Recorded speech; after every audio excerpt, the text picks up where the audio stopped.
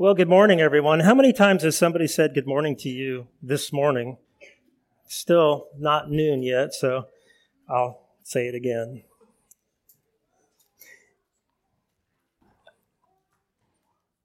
So if you could open, we are in James, the book of James again, and we are in chapter 4. We're going to look at the first 10 verses, verses 1 through 10. If you could turn, flip in your Bibles. That would be a very good thing. Most of the verses, everything we see in James chapter 4, we will have on the screens for you. If you don't have a Bible, if you need one, there should be one in front of you, of course. That's in the ESV. We will be reading off the screens out of the New King James Version for those who kind of wonder, what version is that Jim has up there? So one thing I want to say is, Aaron, first of all, thank you very much. Seth, for Sunday school, thank you very much as well. So a couple of weeks ago, I was up in Michigan for work, and this was, right, a couple of weeks ago. It's a couple of weeks before Thanksgiving, right? And I was driving into Grand Rapids in the western part of the state, and I was just I thought, well, I just want to listen to something on the radio. And I went to that station, Christmas music. And I went to another station, Christmas music. I ended up listening to a Christian podcast, but I was like, it's too early for this, right? It's Christmas music. If you go to Lowe's or Home Depot or all those places, Christmas was put out when? Late September or in October. So the seasons come and go. They come really fast, don't they? So forgive me if I sound like I have a cold. I have a little bit of a cold, so forgive me if you hear that. I have some Halls up here in my pocket, so pray that I don't have to use that. The beautiful thing about the expositional form of teaching, it's a good thing and it's a not so good thing. This morning is probably the not so good thing, is that we just celebrated what? As a family and with your own families, we just celebrated Thanksgiving. Okay? We have so much to be thankful for. But we happen to land in the first 10 verses of James chapter 4, and this is a very hard reading. And there is some thankfulness when you get to around verses 5, 6, 7, 8, 9, and 10. But the first 4 verses are hard, but we have to go through them because that's the beauty of expositional teaching, is that you don't jump around it. You go right through it, and you attack it, and you study it. And so praise the Lord that we're going to do that today. So let's go ahead and turn there. Hopefully you're there. You're there before me. But here we go. James 4, verses 1 through 10. Where do wars and fights come from among you? Do they not come from your desires for pleasure that war in your members? You lust and you do not have. You murder and covet and cannot obtain. You fight and war, yet you do not have because you do not ask. You ask and you do not receive because you ask amiss, that you may spend it on your pleasures. Adulterers and adulteresses, do you not know that friendship with the world is enmity with God? Whoever therefore wants to be a friend of the world makes himself an enemy of God. Or do you think that the scripture says in vain, the Spirit who dwells in us yearns jealously? But he gives more grace. Therefore he says, God resists the proud, but gives grace to the humble. Therefore submit to God, resist the devil, and he will flee from you. Draw near to God, and he will draw near to you. Cleanse your hands, you sinners, and purify your hearts, you double-minded. Lament and mourn and weep. Let your laughter be turned to mourning and your joy to gloom. Humble yourselves in the sight of the Lord, and he will lift you up. Happy Thanksgiving. You see what I had to deal with in preparing for this message today, because I want to commend those who were here on Thursday. Thank you so much for coming. those who made preparations, those who brought food, who did all the setup, the tear down, the cleaning up, everything. Thank you. On behalf of Pastor Mike and myself, we just appreciate everybody's participation. It was nice just to sit down, and I ate. When I was one of the last ones to eat, I missed out on some of the good stuff, but that's okay. I probably didn't need to eat it anyway, as you know. But it was nice just to watch you all be you. Do you understand what I mean by that? Watch you all disfellowship with each other. Amen? Just have fun.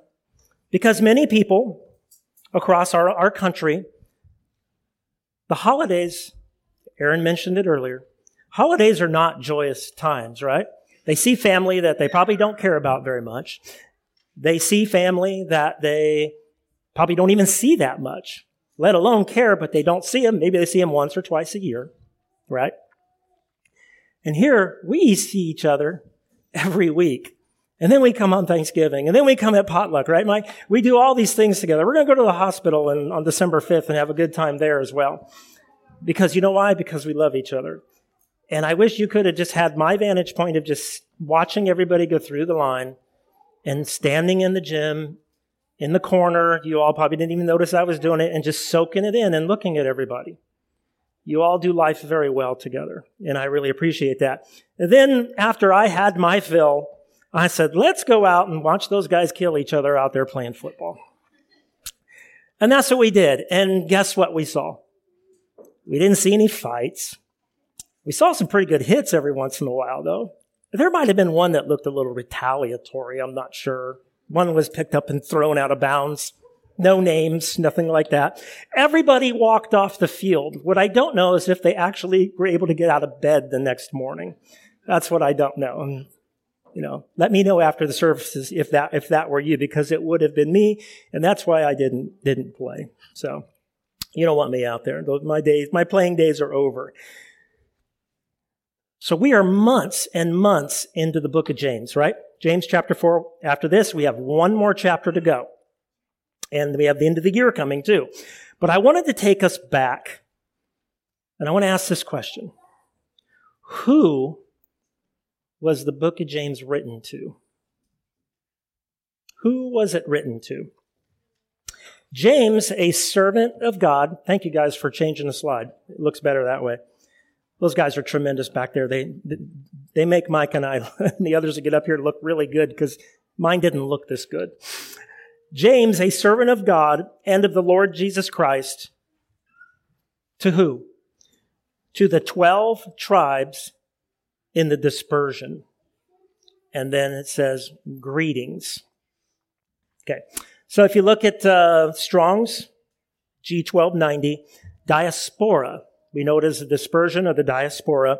Basically, it's a scattering.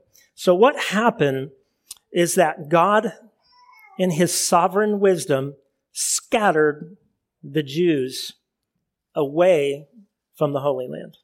Now, we know of a diaspora earlier in history where the Jews were taken. They were taken to Babylon. Here, he scattered them. Okay? So, probably one of my favorite maps I've seen in a while. This is where he took them. Okay? So, these areas where you see, what you're looking at is a map of the Mediterranean. You're looking at all of the local churches mentioned in the New Testament and the actual verses where these local churches are mentioned. And this is all up to 70 A.D. Does anybody know what happened in 70 A.D.? The destruction of Jerusalem, the destruction of the temple, not one stone was left upon another. And I think according to the writings of the historian Josephus, who witnessed the destruction of Jerusalem, upwards of 1 to 1.2, 1.5 million people died in the siege of Jerusalem. Now, this is anecdotal, what I'm about to say. I probably need to spend more time figuring this one out. But I've heard it preached, I've heard it said by historians. Josephus does not mention, he mentions a lot of people who died, but he does not mention anybody as part of the sect of the way. of the Christians dying in Jerusalem. Why is that? Where did they go? That's where they went. God supernaturally scattered them. So, in these areas where you see these churches, throughout primarily the Eastern Mediterranean, from Italy to the east, these were Jewish, because if you look, let's just go back, I'll just read that one more time. James, a bondservant of God and of the Lord Jesus Christ, to the 12 tribes which are scattered abroad, greetings. So it sounds like he wrote to the Jews. Well, the early church, the majority of them, until they got to these new lands, were Messianic Jews, right? They were Jews who converted who accepted the Lord Jesus and became Christians. But in verse 2, and I don't have it on here, it says, the very first two words, especially in the New King James, other versions might say the same, my brethren, count it all joy to fall into various trials. And it goes on through there. So James is speaking to his brothers in the Lord. And so by extension, this is where we're going to get into as we look at James chapter 4. By extension, he is also speaking to those who are part of the diaspora today. Is there anybody you can think of in this congregation that's part of the diaspora today? I'm not referring to Jewish background.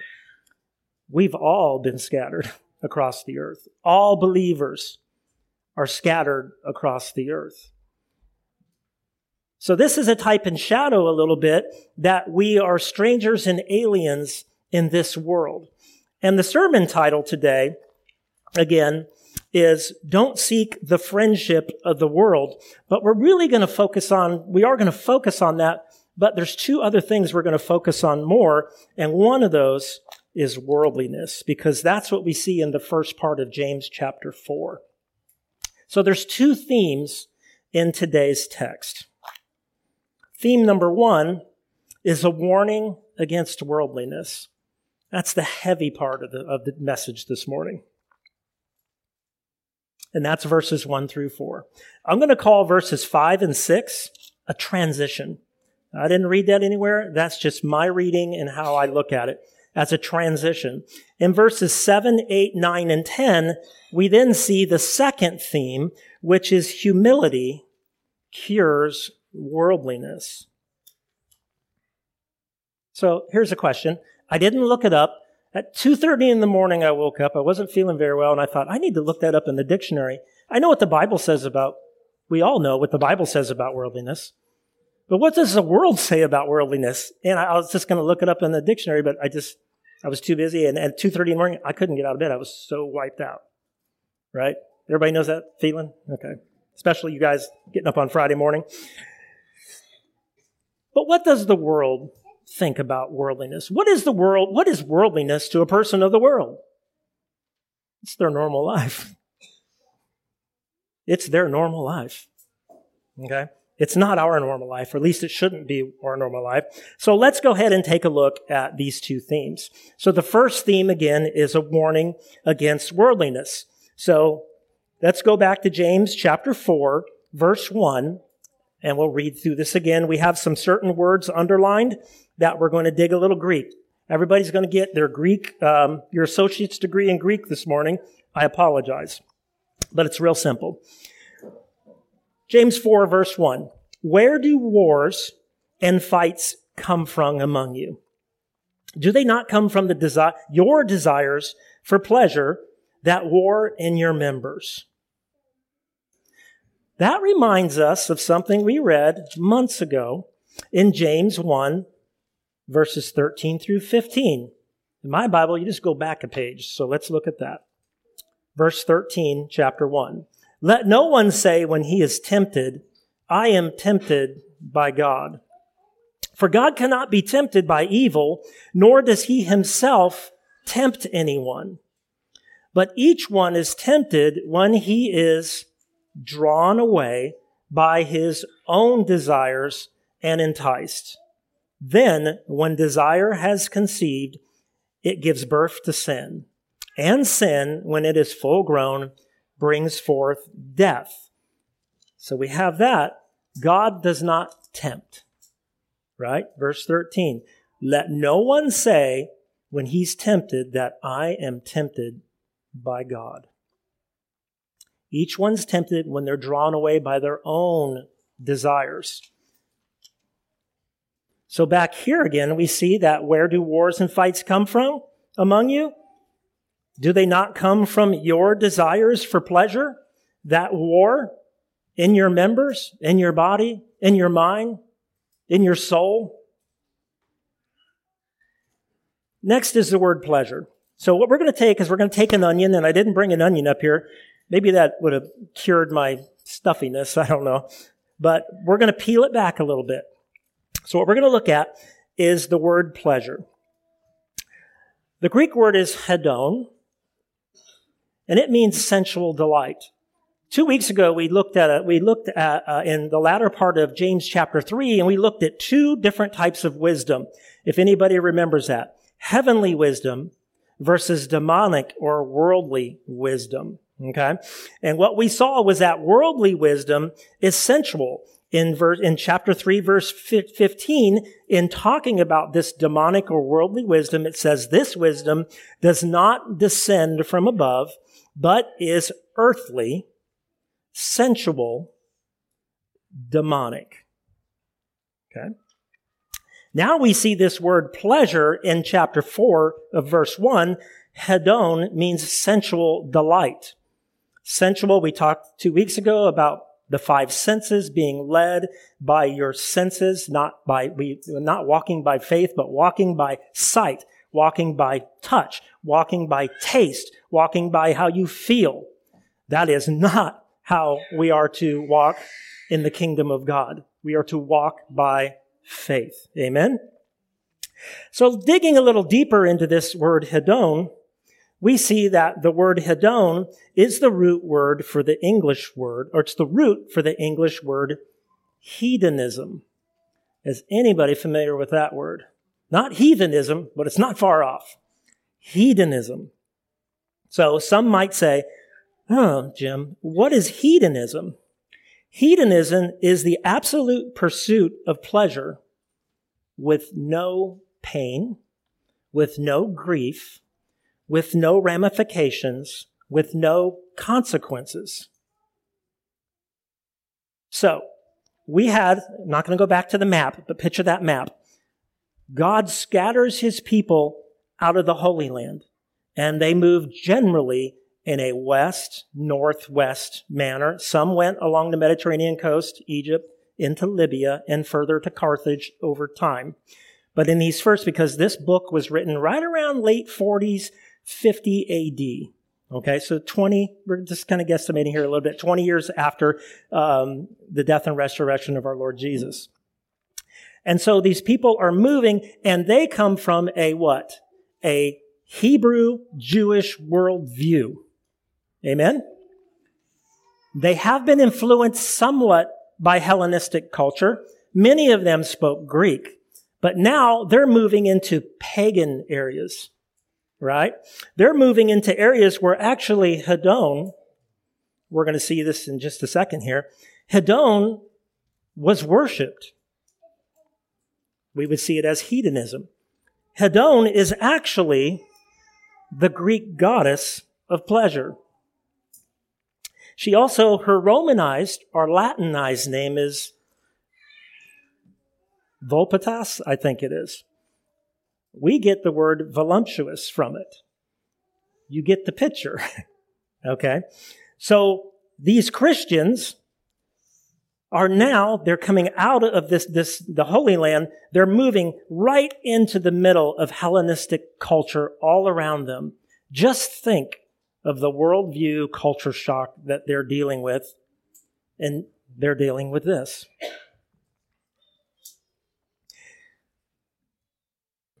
This last bullet point here, hedon is the Greek goddess of pleasure.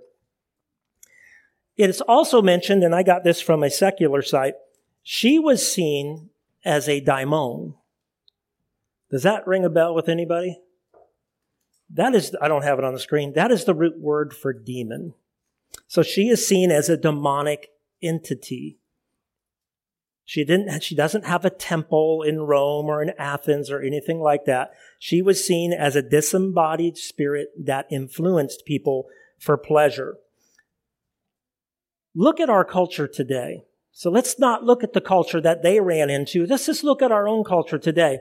Does our culture preach the virtues of pleasure? Does our culture preach the virtues of pleasure without consequence? Amen? I didn't want to say this, but I'm going to say it. Issue 1 was an issue that Hedon was involved in. She voted, right? She voted yes for that one. What other practice out there can you enjoy that sensual pleasure of procreation and yet say, I don't want pain. I don't want consequence. I don't want circumstances. I don't want to be burdened in. We'll just eliminate that. So that's hedonism in our modern viewpoint. You can see it that way. So where do wars and fights come from among you? They come from within ourselves. And we see that in chapter 1 and also in chapter 4. These desires and these pleasures that war in our members. Word of caution. As we read this was not written to pagans. It was written to, verse 2, chapter 1, my brethren. It was written to them, and by extension, it was written to us. Verses 2 and 3. You lust and do not have. You murder and covet and cannot obtain. You fight in war, yet you do not have because you do not ask. You ask and do not receive because you ask amiss, that you may spend it on your pleasures. There's that word again, hedonism. So we have a couple of words. We're going to look at some Greek words here for amiss and spend. But let's think about this. This is written to fellow believers. The people in those churches that we saw on that map, we are going to meet one day. We're going to meet them one day. Amen? Amen. I'm going to ask them how they got through this, and they're going to ask me, well, man, I saw your era. How did you get through yours? The Lord, right? You lust and do not have. Do Christians lust today and do not have? Lust doesn't necessarily mean physical. It can mean a whole lot of other things. Do Christians want things that they shouldn't have? And everyone said amen. You murder and covet and cannot obtain. It doesn't necessarily mean you physically murder somebody. You can murder somebody in your mind. You can murder somebody in your heart. You covet. Doesn't mean you're actually going to take that item, whatever you're coveting, but if you do it in your heart and your mind, you'd be doing it physically as well. You fight, you war. It means you battle. Yet you do not have because you do not ask. So what do we do as Christians? We say, well, I don't have. I need to ask the Lord. So look at the next verse, for 3. You ask. So now we're going to ask. First we didn't ask. Now we're going to ask. You ask, but you don't receive. Has anybody ever been there in our life where we've asked and we've asked and we asked, yet we never received? Every hand would go up. I'd put 2 hands up. We've all been there. You ask and you do not receive because you ask amiss. So the word amiss in Greek is the word kakos, however you want to pronounce that. It means badly. It means diseased. Not necessarily diseased in the sense of physical health. It's diseased in that it's corrupted. It's depraved. Or it's worthless. So let's change that. You ask and you do not receive because you ask worthlessly. You ask depravedly. You ask in a diseased manner, or you just flat out ask badly. Well, why? Why are we asking badly? that you may spend it on your pleasures. We know what pleasures is. We've already seen that. It is by God's grace that we do not get what we ask for when we ask out of wrong motives.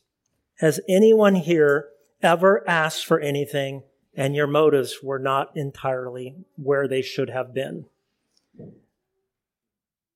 The mature Christian would say, yes, and they would look back on it and praise the Lord that the answer never came. And I can see that in my own life. Let's look at this word spend real quick. The Greek word is dapto. It's the root of the root. I chose that one. It means to devour. So not only are we asking badly or worthlessly or in a depraved manner, we're also planning, if we get this, what we ask, we're planning to devour it on our pleasures. And now we know what pleasures means. Now I know we might be thinking, this isn't Turkey Run. We don't have people who lust and don't have. We don't have murderers here at Turkey Run. For those watching on YouTube or the podcast, we actually don't have murderers here at Turkey Run, but for the point, we don't covet. We don't fight in war amongst our members. We never at Turkey Run ask amiss. We never ask badly, and we would never devour or consume it on worldly pleasures. What about those churches that James wrote to? They were washed in the blood of the Lord Jesus just as we are. This is worldliness, and this is creeping in. It's creeping into these churches here, and it's creeping into our modern day churches today in our own culture. Our culture's creeping in slowly and slowly. Let's go to verse number 4. Adulterers and adulteresses, do you not know that fellowship with the world is enmity with God? Whoever therefore wants to be a friend of the world makes himself an enemy of God. When Seth put his slides up in Sunday school, he had so much on that, and I thought, Seth and I must have been burning the midnight oil together, because this slide is going to get busy real quick, and I apologize for that. I just had to get it all on one slide. Adulterers and adulteresses.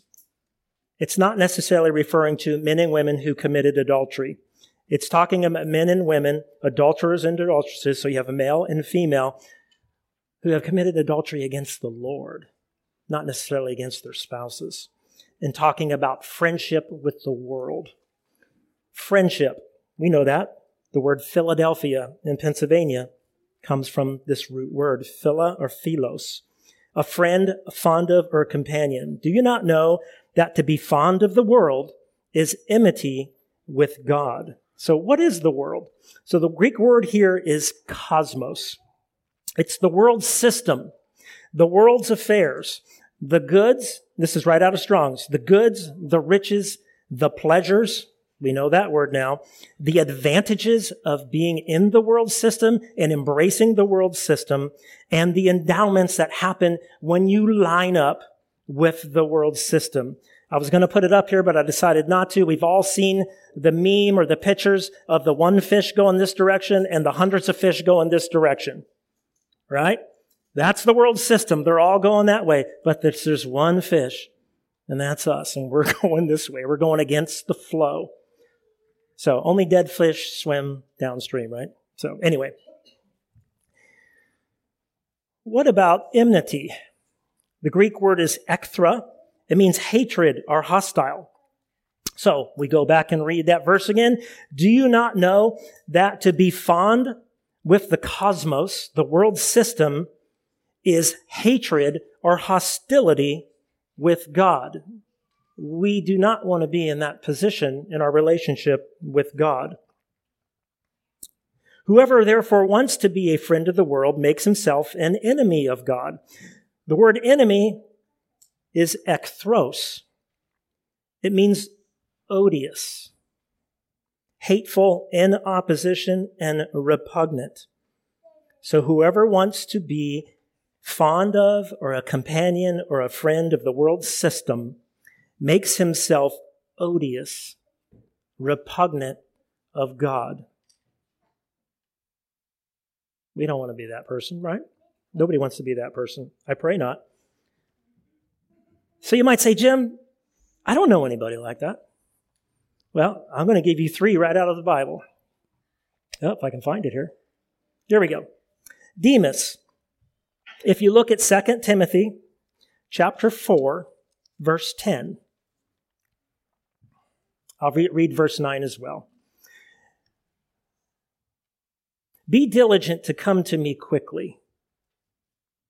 For Demas has forsaken me. That word forsaken is the same Greek word that Seth used when he read in Mark chapter 16 or 15, where Jesus cried out on the cross, "Why have you forsaken me?" It is the same exact Greek word. Verse 10, for Demas has forsaken me. Why? Here it is. Having loved this present world.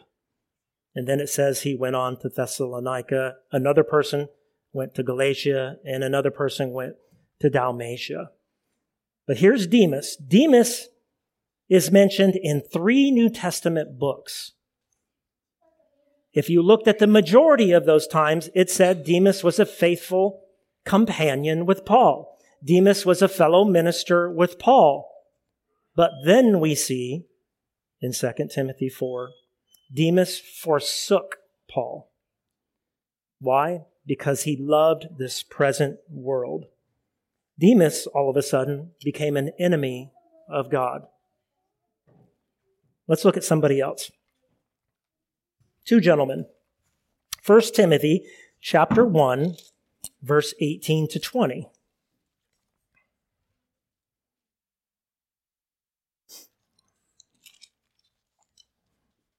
Make sure I get this. Oop, went to the wrong one. 1 Timothy chapter 1, verse 18 to 20. Hymenaeus and Alexander. Now it says there, I just typed it in as a synopsis, shipwrecked their faith, delivered to Satan. So let's read about these gentlemen. Again, this is Paul writing to Timothy. Verse 18, this charge I commit to you, son Timothy, according to the prophecies previously made concerning you, that by them you may wage the good warfare, having faith and a good conscience, which some having rejected, concerning the faith have suffered shipwreck, of whom are, and here they are, Hymenaeus and Alexander, whom I delivered to Satan, that they may learn not to blaspheme. They shipwrecked their faith. Would it be safe to say that if somebody was on a shipwreck, that means they were on the ship to wreck?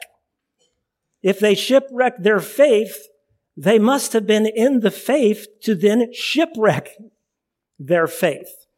I read commentaries that said, well, these guys really weren't Christians. I find that hard to believe. Really find that hard to believe. So there's number 2. So we have 1, 2, 3. Let's go to 2 more guys. Wow, Hymenaeus, he gets around.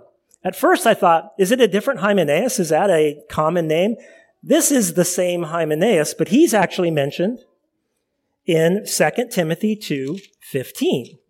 So at least we don't have to turn very, very far.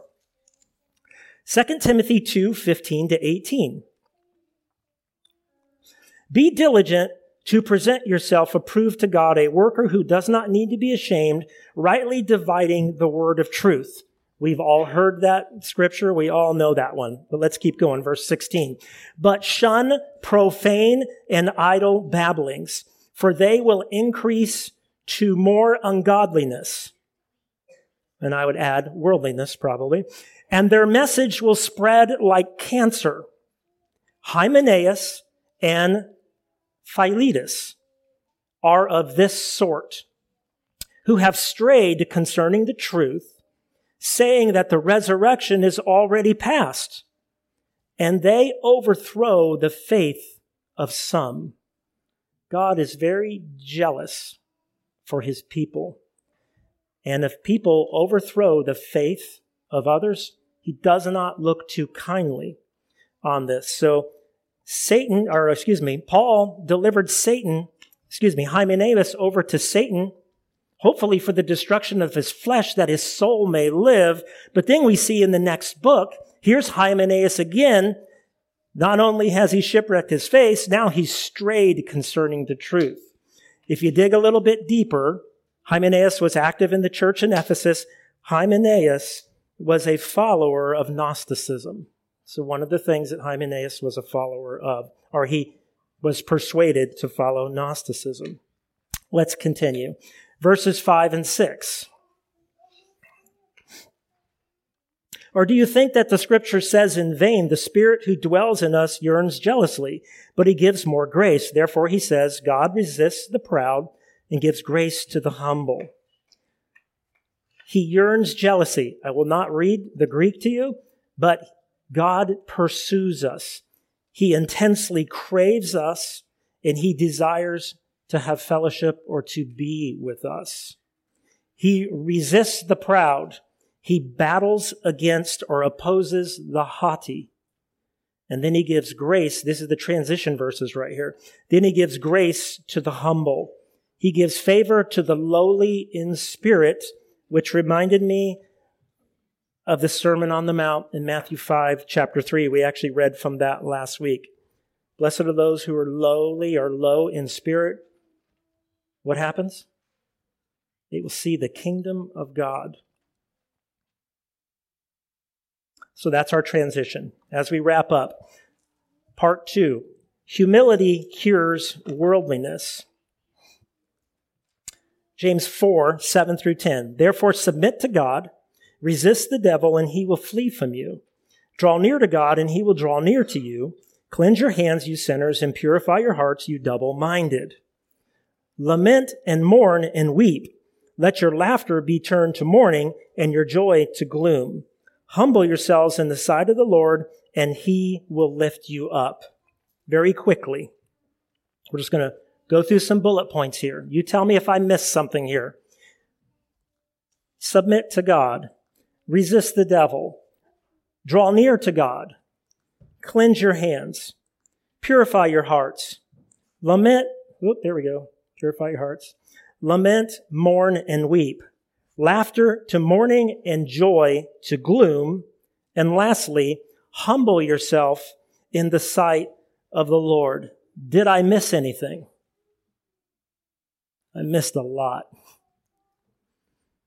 But as we read those, what does that tell us?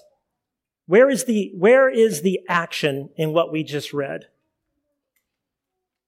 The movement toward, thank you, Todd. We are doing something toward God. We are submitting to God. We are resisting the evil one. We are drawing near to God. We are cleansing our hands. Hands make me think of works, so cleanse your works. We're purifying our hearts. We're lamenting over our worldliness, over our sin. We're mourning and weeping over that. If we have laughter because of our worldliness, because that's the context of the verses we're looking at, we need to be mourning. If we have joy over the advantages of worldliness, we need to be gloom. And then we need to humble ourselves in the sight of the Lord. So what am I missing? I'm missing the reaction to moving toward God. He will flee from you. So do we really think, Pastor Mike, let's use you as an example because you're sitting up front and I pick on James too much. Pastor Mike submits to God, whatever the issue is. And then Pastor Mike resists the devil and the devil goes, Pastor Mike's resisting me. I better get out of here. Do you think the submission to God had something to do with the devil fleeing? Because that was done before you resisted the evil. Okay? So that's God responding. He will draw near to you. God moving towards us. And lastly, the very last one, He will lift you up. The one thing I didn't say, and this is it. Everything we just saw there isn't fate. I don't believe in fate. I don't believe in luck. That last slide, all those actions, submitting to God, resisting the devil, drawing near to Him, cleansing our hands, purifying our hearts, etc., humbling ourselves in the sight of the Lord, it's a choice. It's a choice we must make. When we recognize, remember I mentioned earlier, no way the people at Turkey Run deal with any of these issues. That was back in the first century church in 70 AD. We saw the map. No way. We don't deal with this stuff. Let's get back to reality. When we recognize worldliness creeping into our lives, we must act quickly and accordingly. And we must always remember that this was written to fellow believers, our brothers and sisters, and by extension, it is written to us. So I'm going to say this. This is not an altar call. We're not going to have people come up or anything like that. But if there's anyone here today, I had a gut check last night on this message. If there's anyone here today, and this word, what we read, not my words, what we read, if it struck a chord, I encourage you to run as fast as you can. I don't mean up here. Run as fast as you can and draw near to Him. And you just saw all those bullet points. Resist. Draw near. He will draw near to you. Because if we don't, when worldliness creeps in, and believe me, it will try, I guarantee you that. If we don't react quickly, it can get a foothold. And we don't want that. It impacts all of us here. It impacts the whole body, the universal body of Christ. So, everybody stand and we'll pray. And then after prayer, Marvin will lead us in the doxology. Let's pray. Father, Lord, thank you for your word. Lord, this is not an easy chapter, especially after Thanksgiving week, where we're so joyful and giving thanks. But Lord, we can give thanks to you because we can draw near. We can give thanks to you because you've given us the ability to resist. So Lord, we pray for our brothers and sisters here at Turkey Run, anybody listening online or wherever they may be, Lord, that they would respond where you lead, Lord. Father, we commit from this day forward to be people of your word. Lord, we commit to be people who, when pressed, when attacked, when harassed by whether it's worldliness, the evils of this world, whether it's at our jobs, wherever we find ourselves, Lord. Lord, when the temptations are strong to go with the flow for our careers, when the temptations are strong to do that little extra that the world would say is the right thing to do, even though we know it's not the wrong thing to do, to make a little extra money for our budget. Father, be with us. Be that still small voice. And remind us, Lord, to react quickly and accordingly. In Jesus' name, amen. Marvin.